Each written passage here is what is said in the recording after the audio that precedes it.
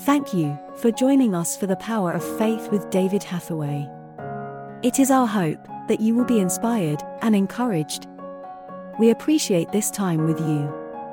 Don't forget to visit our website for more information on the ministry, eurovision.org.uk. In this episode, David continues his Bible study from the book of James, chapter 4, reading from verse 8.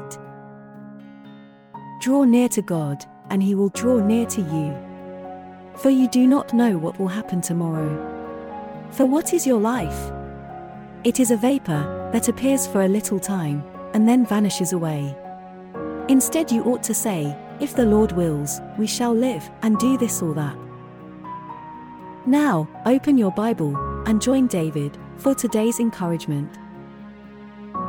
And then he goes on in verse 8. Come near to God, and he will come near to you. You make the choice. Come near to God. Come on, actively. Come on, actively. You've got to, it's too many Christians are sitting back there just half asleep, I think. Come near to God, search for God, and you will find him. The scripture is absolutely clear. The Lord says, if you seek me, you will find me. If you seek me with all your heart, come on. Wash your hands, you sinners. Purify your hearts, double-minded. Change your laughter to mourning, your joy to gloom. Humble yourselves before the Lord. And when you humble yourselves before the Lord, he will lift you up. You know, too many people lift themselves up. And you know, there's a saying in the English language, I'm sure it's in other languages as well. Pride comes before a fall. And in so many cases where people are filled with pride, they lift themselves up, something goes wrong, and the higher you go, the further you fall. Yes, but the opposite is for you and me as a Christian, for he says, humble yourselves before the Lord, and he will lift you up. And then we're moving on here. In verse 11, brothers, don't slander one another. Anyone who speaks against his brother or judges him speaks against the law and judges it. When you judge the law, you're not keeping it. You're not keeping the law. You're sitting in judgment on the law. Verse 12, there is only one lawgiver and judge. We must all appear before God's judgment on the day of his coming. And the one who is able to save and destroy, but you, who are you to judge your neighbor? And then we're moving on, and I want to just cover this last part of the chapter. In verse 13, we're changing completely now. And he says, now listen. You who say today or tomorrow we'll do this or that, we will spend our money here or do this, we'll go on holiday here or we'll do this. And why do you say that? This is James. He says, you don't even know what's going to happen tomorrow. You can make all the plans in the world, but only God knows. What is your life, he says. You're like a mist appears for a little while and then vanishes.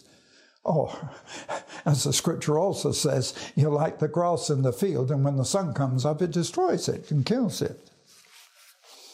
Instead, you should submit yourself, it's saying in verse 15. You should say it's the Lord's will. If it is the Lord's will, we will do this.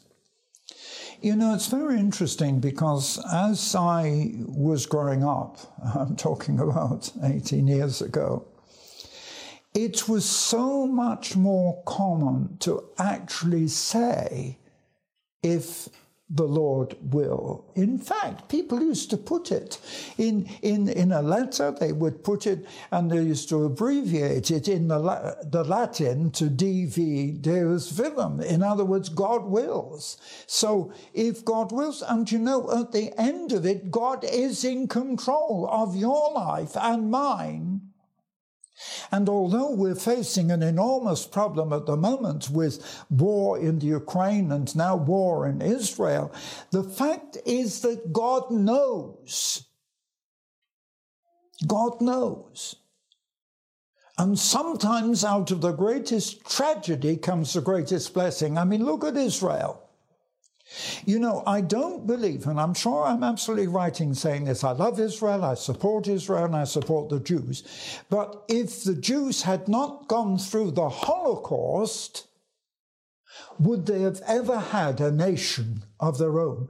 Wasn't it the suffering, the struggle, the battle that eventually they knew the only way they could live in peace was in their own nation? That's why it's such a tragedy today that the devil is trying to destroy it.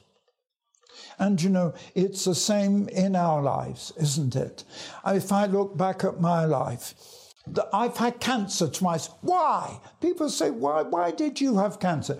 God, in both occasions, God used it to change my life.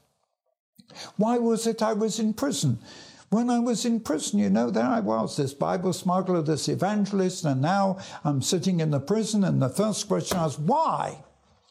And, you know, you can't help it. I said, why? Why am I in the prison? But without that prison experience, I wouldn't have the ministry that I've got today. And when I look back, even with the tragedies, the cancers, the prison, and other problems, God allowed out of that His purpose to happen. And when I look at what's happening in the world today, it is in preparation for the return of Christ and Christ's kingdom, because the main message of Jesus was not just salvation, it was the coming kingdom. And let's realize that everything that's happening, whether it's the weather, whether it's the political, whether it's military, whatever it is, God is in control. And out of all this, God will bring His kingdom on earth. And this is the message of Jesus. Don't look. I mean, Jesus didn't deal with the political issues.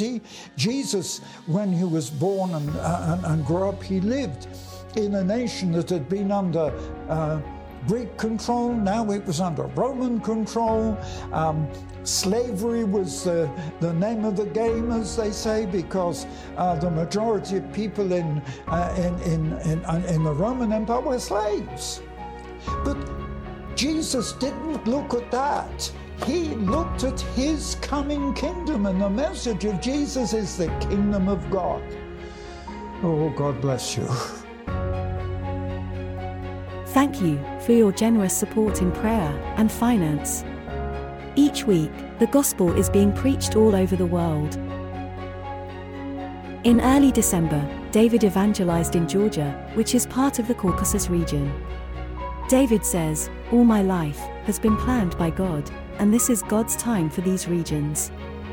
I promise to give the next years of my life to win the Caucasus and Central Asia for Christ." Whilst in Ukraine, our staff continue to provide humanitarian and spiritual aid to those who most desperately need it. Recently, David ministered in Ukraine, praying and encouraging pastors and leaders. To make a donation to support our work, visit eurovision.org.uk/donation. All his life, David Hathaway has been believing, searching, seeking for more of God's power, more of the Holy Spirit. In his book, A Faith Beyond, David shows how to make faith work.